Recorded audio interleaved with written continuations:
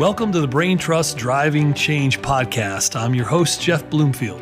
And whether you're a leader, a coach, a salesperson, or even a parent, this podcast focuses on how to leverage the science of decision making to help you become a more impactful communicator and a driving force for change.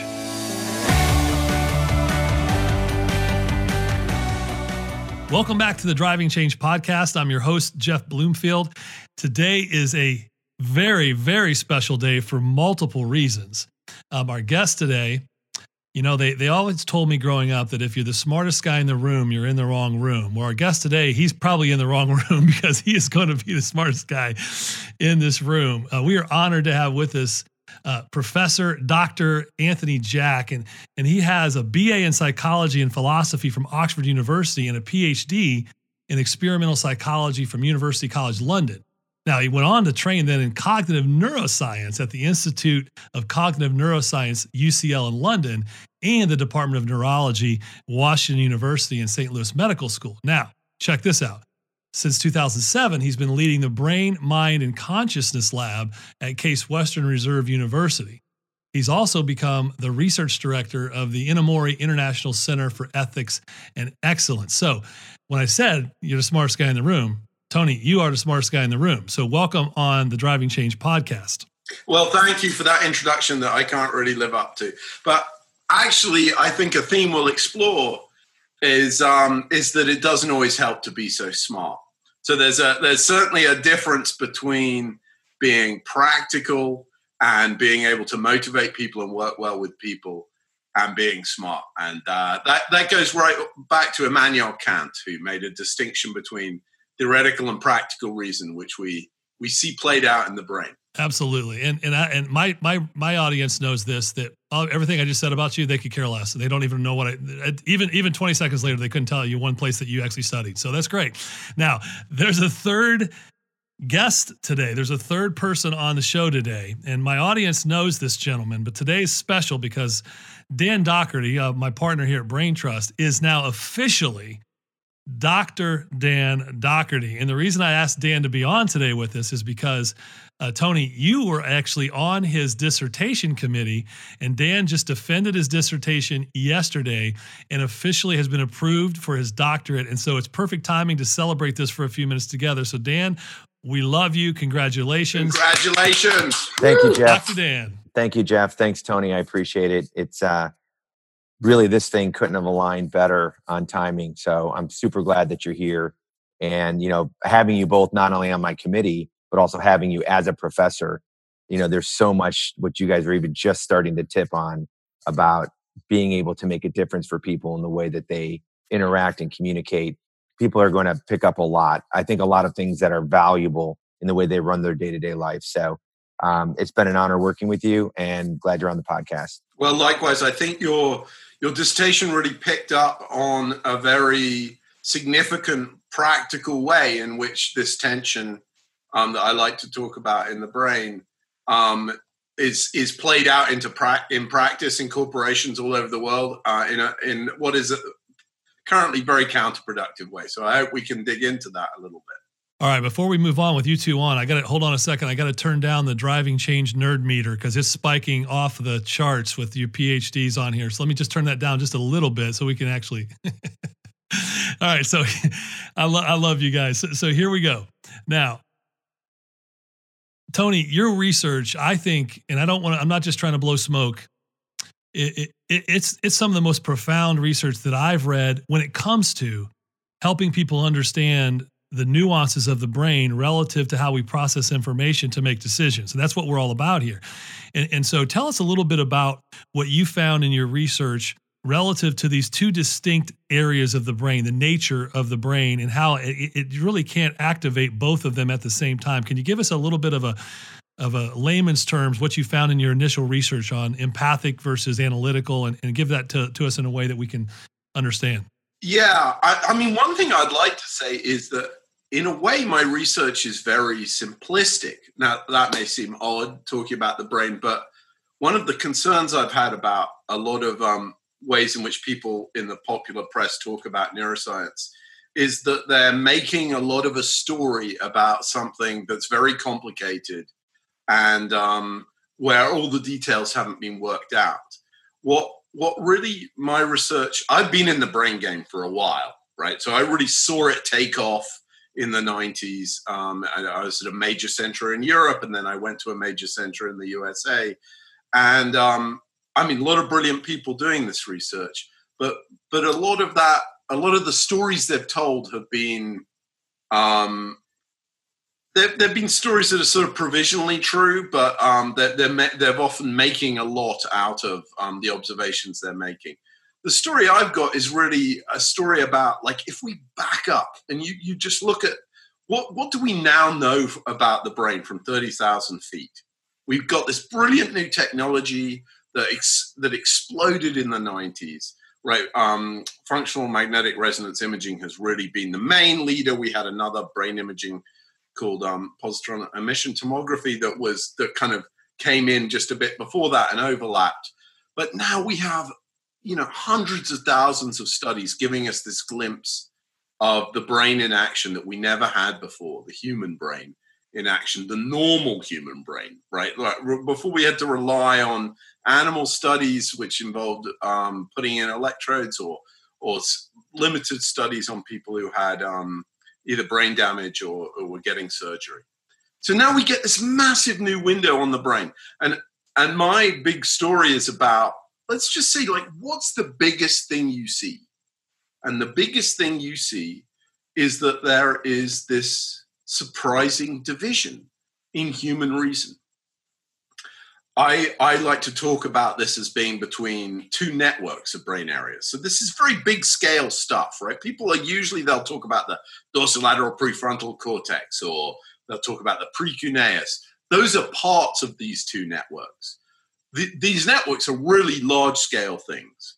And one of these networks is what we see as being involved in kind of what you think of as being reasoning, like logic, science, being rational, figuring out puzzles, which are not social in nature.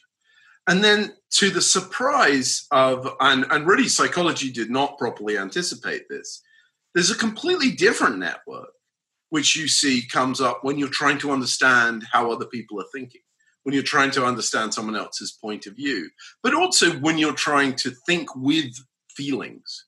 So I call that empathic reason, and I call the first one analytic reason. And these two types of reasoning you can think of as being associated with being rational versus being reasonable, right? So often the person who's the most rational one, the smartest guy in the room at some level, is not very reasonable, right? And someone who's very reasonable, people often talk about them as having soft skills, like, in a rather demeaning way, right? And there's something fair about that, because actually when you bring in those soft skills, when you bring in that ability to take the perspective of someone else, you're turning off the analytic logic areas of your brain. And vice versa, when you're engaged, we call it hard, cold logic, because when you're turning on those brain areas, you kind of turn off the brain areas that help you understand someone else's perspective and point of view. Yeah, this is really fascinating stuff, because we constantly tell a lot of our clients, and I love your perspective on this, that the human brain biologically is built initially for self-preservation and survival. And so when you start to lay on just the core root elements of we call it self-preservation orientation. You wake up in the morning and you're in self-preservation mode. And then your brain starts to do this interplay between these two networks, if you will. And when it comes to decision-making with things like trust, you can have a logical approach to trust, which might be more credibility from someone's perspective. But then you have this other thing of trust that's more this intuitive, almost personal level of trust that must be activating, the empathic side of the network. But when it comes to self-preservation, how much does our instinct for self-preservation impact the interplay between these two networks? Yeah, I like that way of framing it. Of course, when you think of how the brain evolved, you also think not just of self-preservation, but preservation of your genes. So the ability to reproduce and look after your kids. And there already you're seeing a foothold for something that's rather more empathic. Well, of course, what marks us out as a species from at least most others is that our children are vulnerable to a very late age. We have to look after them.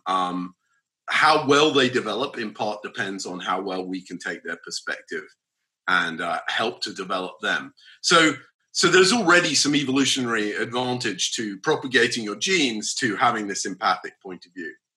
But the other point about self-preservation is that when one puts it like that, one thinks of that defensive reaction, which is sort of associated with the fight or flight response, which of course pushes us into this analytic, more rational way of thinking. But the real bottom line of self-preservation is we're a deeply social species. The way you preserve yourself is by having strong social connections. And that's how we really survive. It's not how we often react to a moment of threat, but it's how we build up the capital, the social capital that really determines more than anything our success and our survival. What are your thoughts on the same vein, my openness to change relative to my environment, relative to how I'm perceiving a person who I'm interacting with based on how they're communicating what they've activated? So for instance, if I'm on a sales call and I'm a salesperson and I'm talking to, let's say, an executive, and if I'm communicating a lot of analytical information, I'm clearly activating their analytical network. But how do I know, how does that CEO, because our thought is not until that CEO has this instinct that I'm actually a trustworthy person, will they start to activate and believe that the analytical information is trustworthy itself. Is there a play there from do I trust this person first? Then do I trust the information? Is that a seesaw back and forth between those two networks? Yeah, I think that's deeply true. And in fact, I think we've got a little bit, we've lost our bearings a little bit when we come to emphasize data and facts. I mean, all data and facts end up getting selected out and having at least some degree of bias, even if they stand alone by themselves as verifiably true. Why are you paying attention to that data and facts? And this is certainly an issue. You need trust before you're even going to accept that those are the data and facts you should be paying attention to. So I think there's really many ways in which we see that it's the empathic way of thinking that comes first. In fact, that's the network that really is the true central executive of your brain. The empathic network is the one that lies at the central core of all your network hubs in the brain, and it passes off tasks to the analytic network. And I think there's a real way in which we've come to mistake the sort of the analytic network for being the true master. It's not the true master of the situation, and it's not the foundation to teamwork. It's not the foundation to getting things done. The foundation is this ability to be relational and to discern who you can trust. And then when you have that, as you say, you create this openness to change. And then if I'm not mistaken, then the analytical network can kick in as a justifier and a validator. Is that right? Yes, I mean, of course, the danger in that is it's many of us have a talent at rationalizing almost anything. I mean, we can all pick out facts that meet what we want to do. So there's a way I have of putting this. I don't know if it's going to seem helpful, which is to say there's another way of thinking of this tension between different types of reason, and that's to think of what is a reason. A reason is something that motivates action.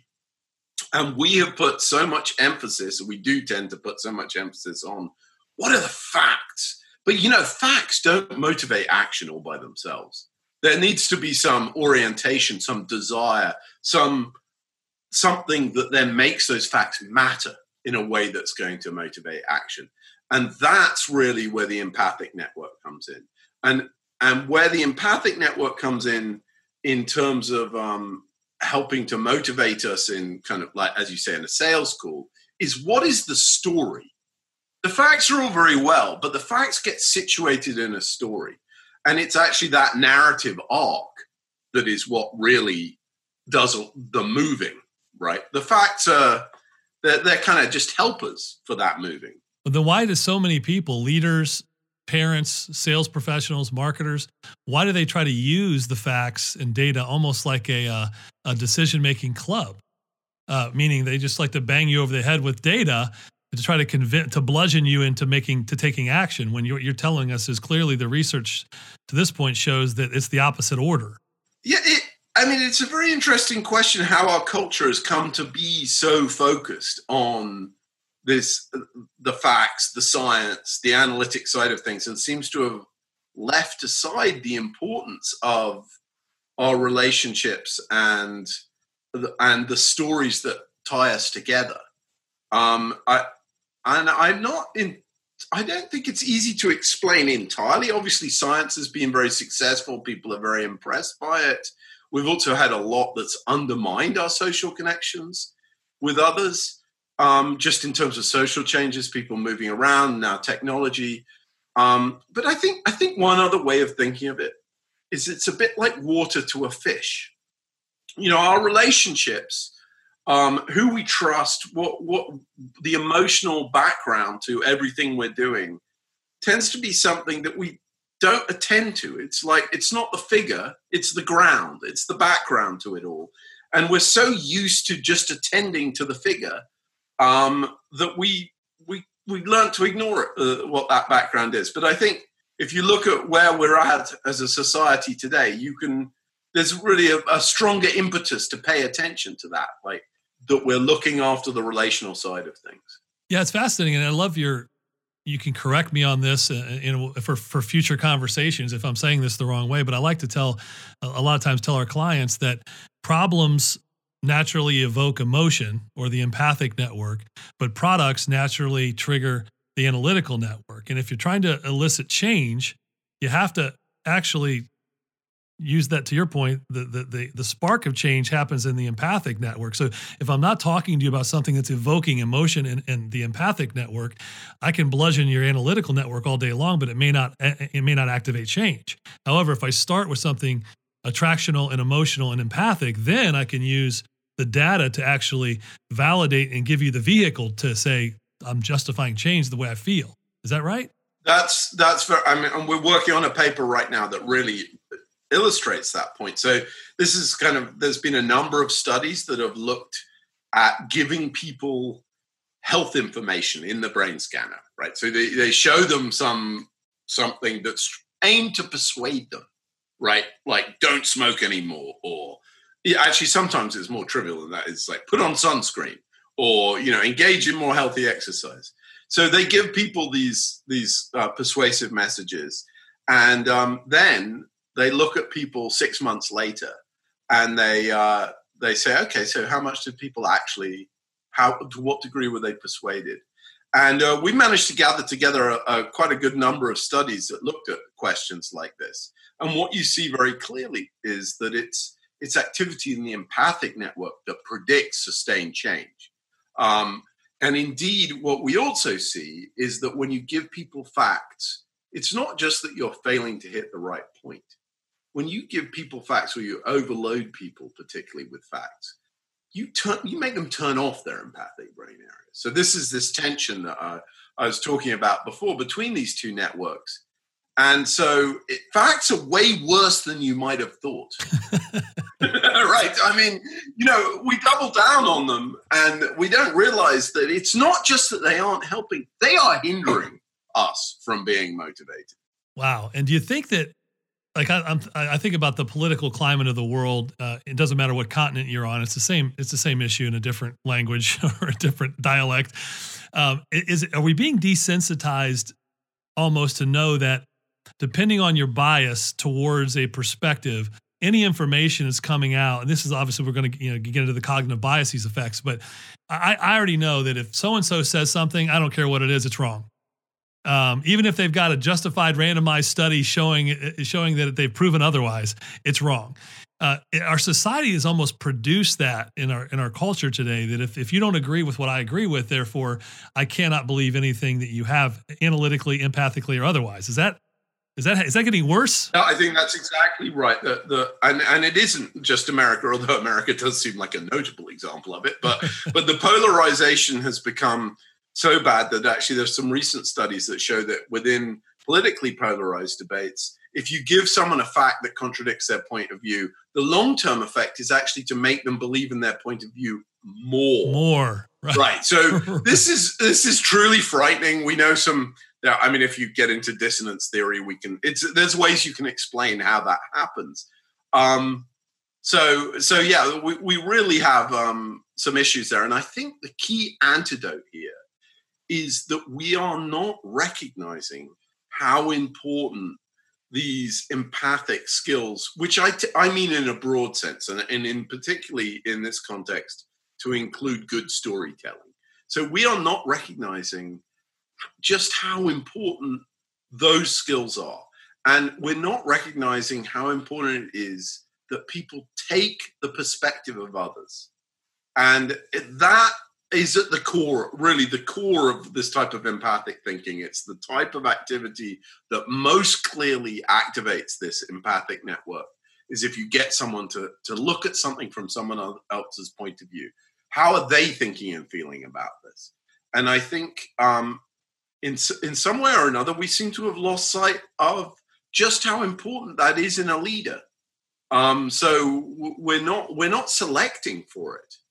And some of the work we've done in my laboratory has been looking at how different sorts of skills work in people. So individual differences in ability in different areas. And what we see is that the higher your analytic intelligence tends to mean you have a slightly lower empathic ability, and vice versa. If you're really high in empathic concern for others, really good at perspective taking, you tend to have slightly lower analytic intelligence. Now, one of the big social changes that's happened over the last century has been the rise of the concept of intelligence. Right, so intelligence testing is everywhere now. I mean, I work in a university, that's very clear, but we like to judge people by a bottom line. What was your performance? Let me give you a narrow task and then assess how well you did on it. Now that tends, whether it's an intelligence test or whether it's just a performance metric in how you do one job or another, that sort of technical performance leans on analytic intelligence. If that's the criterion you use to promote people, you're selecting people who are going to have, on average, slightly lower empathy than if you actually looked for empathic leadership skills in them. So I think we've come as a society without realizing it, because we haven't really appreciated that intelligence isn't a unitary thing and that there's this tension. So we've come to kind of privilege one side of it, and we can really see that we're in a little bit of a mess because of that, right? A little bit. I'm starting to think that narcissism is as contagious as the coronavirus, but right. Yes, right. That's here nor there. All right, I want to pivot here in our remaining time. I'm going to ask you a question about some other work that you did in your research, which I find extremely fascinating because I happen to be a man of faith. Immanuel Kant, I think he's the one who said that I had to deny my knowledge in order to make room for my faith.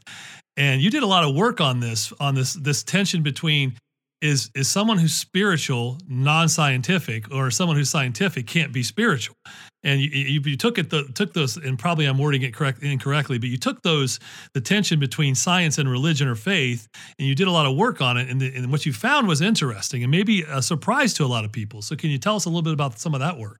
Yeah, it does. It does surprise people. It surprises a number of my more liberal friends, I would say, many of whom have very bad associations with religion. And we could talk about why that is. Actually, there's a whole history to religion, particularly in the United States, so I wouldn't say this isn't a simple endorsement of being religious, but what we do notice is that people who tend to believe in God or believe in a universal spirit, that was our more kind of general version of being spiritual, they tend to be higher in empathy. And that was something that we predicted. You also see, and a number of other researchers have shown, that people who have more analytic intelligence tend to just a little bit less belief in God. And we see this as reflecting this tension between these two ways of thinking, where really, I would say both the appeal of religion and the good work it often does do, not always, not in the case of kind of fundamentalism and extremism, but the good work it often does is to help develop this empathic way of thinking. And that's really what's drawing many people to it, and it's what it's reinforcing.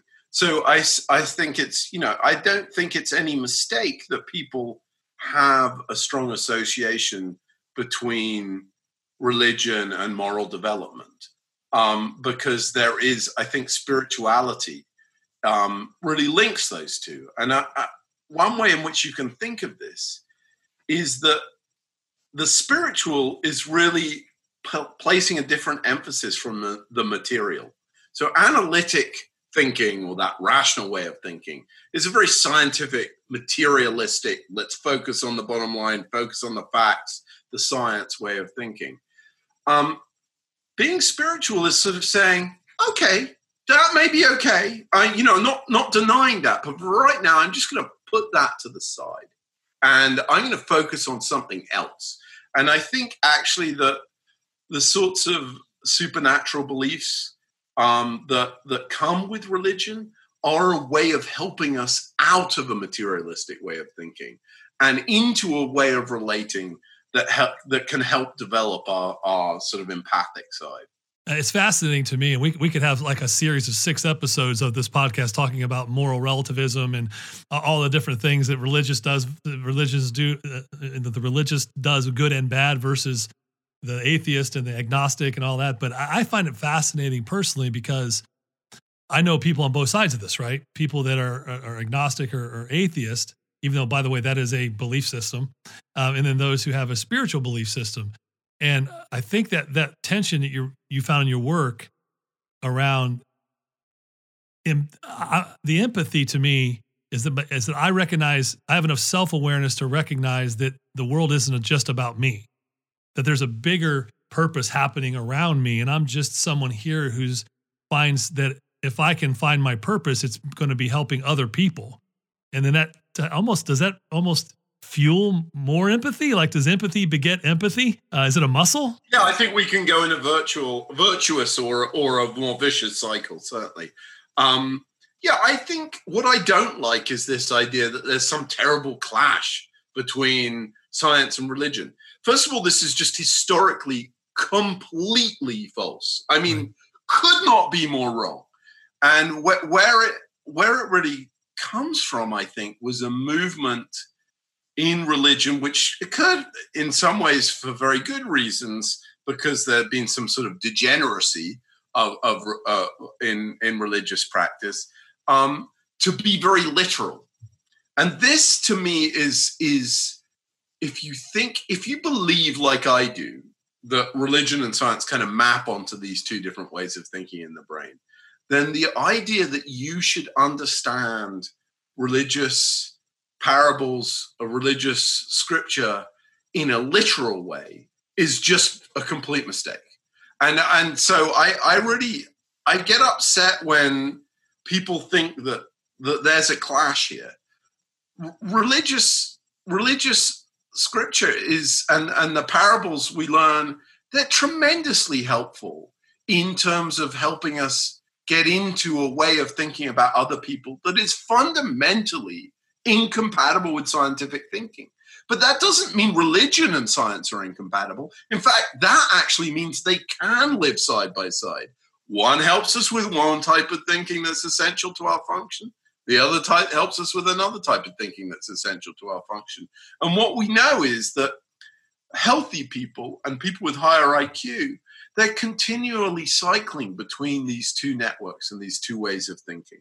And in fact, if you get stuck in one of these ways of thinking, that's a sign of ill health. And you actually see it in all number of mental disorders, that there's some disruption of this cycling between these two networks.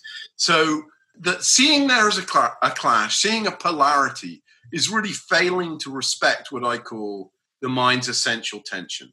That is, our mind was constructed in such a way that we're supposed to live in a dynamic balance between these two ways of thinking. We apply one for some sorts of problems, another for other sorts of problems, and we're continually trying to see the world through these two somewhat incompatible lenses. If you want to live a good life and you want to see everything in the world, I think you need to be able to put on both of those lenses, and you need to accept that sometimes they're going to clash a little. Sometimes they'll rub up against each other. But if you can find ways of reconciling those two different ways of thinking, then you're really going to get a good solution. If you double down on something that only works from one of those ways of thinking, you're headed for trouble. Oh, that's good. So the mind's essential tension. Well, that sounds like it'd be a good title or something. I don't know if I were an author. But anyways, so as we start to close this thing down, the folks who are listening today, obviously they're always asking, so what? Okay, these guys got on here and rambled on about this, that, another network and that network. But what does that mean to me? And in my heart of hearts, I'm a firm believer that now that I think the science, yours and other work is backing this up, is when you can think about things from another's perspective, it will naturally activate and reinforce the muscle of your empathic network. But that doesn't mean it's at the expense of the analytical network. It just means that you've learned how to control the seesaw between the two. Is that right? Yes, I think that's right. And I think the other point when I do empathy workshops, I really try to emphasize is that to see something from someone else's perspective does not commit you to agree with them. And it does not commit you to any particular path of action. It's something you do first, and then you come back to yourself and you decide the path of action. So it doesn't mean you're abandoning the analytic point of view. You're not abandoning the facts. And I think that's often a barrier for people. They seem to think that to merely see something from someone else's point of view, they're resistant to it. They don't want to see that side. That's huge. And I think if anybody can take anything away from this today is that when you're activating, and again, you correct me when I'm wrong here, when you're activating the empathic network, you yourself become more open to new ideas and to change. But if you're only driving down the analytical network, you've already closed yourself off to new ideas and change, and you're almost in more convincing mode with facts. And when you're listening for information, it's the same thing. Is that right? That tension there? Well, there's many problems if you double down on analytic. One is that you're not going to convince anyone of anything. I know you think you will, right? But actually, the best way to convince someone else of something is to listen to them first and then to tailor your message and to show them understanding. That really opens people's eyes more than anything else. The other thing that you're doing, if you keep going into the analytic network, is you're messing yourself up. And it isn't just about being open to change. It's been about regulating yourself and maintaining your own health. In fact, it's the empathic network that's associated with being able to regulate stress and long-term with actually better mortality rates, right? So, there's a reason why maybe one of the most notable stats is that being religious tends to be associated on average with living around 8 to 10 years longer than not being religious. Now, that's not a good reason to be religious, right? It is a good outcome. It's a good outcome. It's just not a good reason. It's a great outcome. And I don't think you don't have to find that through religion, but loneliness kills. Having good social relations and good varied social relationships, which are positive in nature and supportive in nature, is associated with health more strongly than any other factor that people think matters. It's even stronger than smoking, which is the worst thing you can do that you could easily pop out to the shops and do to your health right now. But certainly much stronger than how much you exercise, whether you're overweight, etc. These factors just pale to insignificance compared with the self-regulation advantages and the ability to tolerate and regulate stress that comes with having an effective empathic relationship. So as we close then, do you have any tips for folks on how do they get better at this? Well, I think reading good literature and watching good movies, ones that actually require a little concentration instead of you just zone out in front of, like where you have to follow the storyline of people. Good art, in that sense.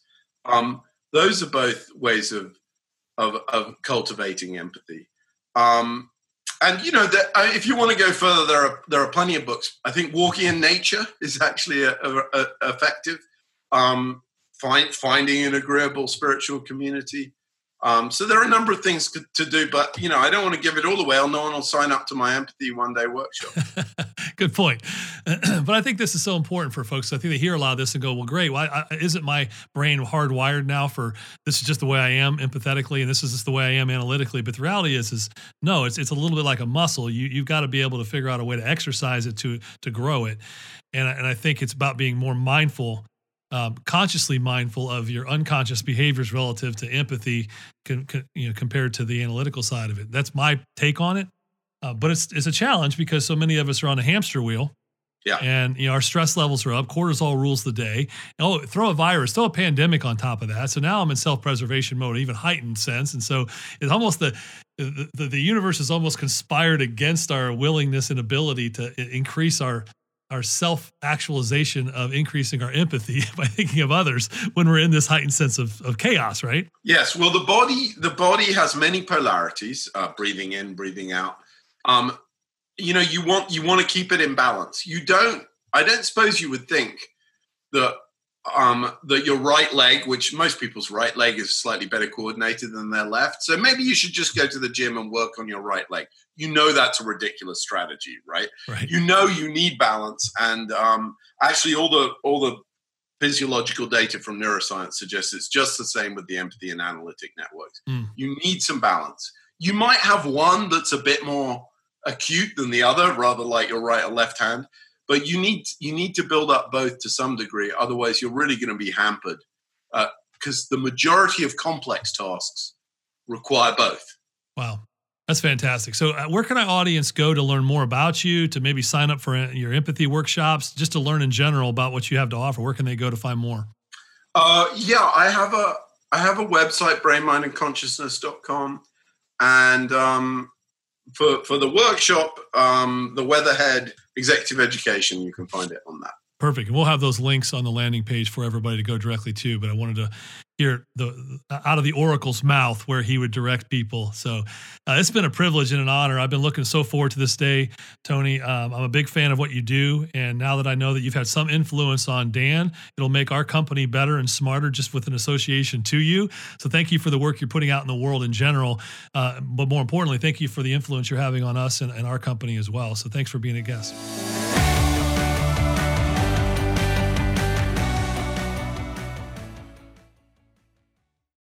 You've got questions, we've got answers.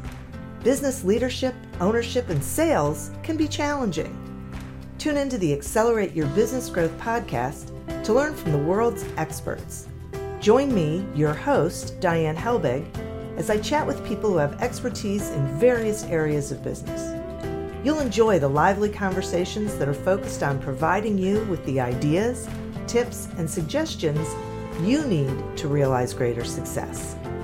Get what you need for your business when you need it from the people who have the answers. Accelerate Your Business Growth is part of the Evergreen Podcast Network and is available on Apple, Spotify, or wherever you listen to your favorite podcasts.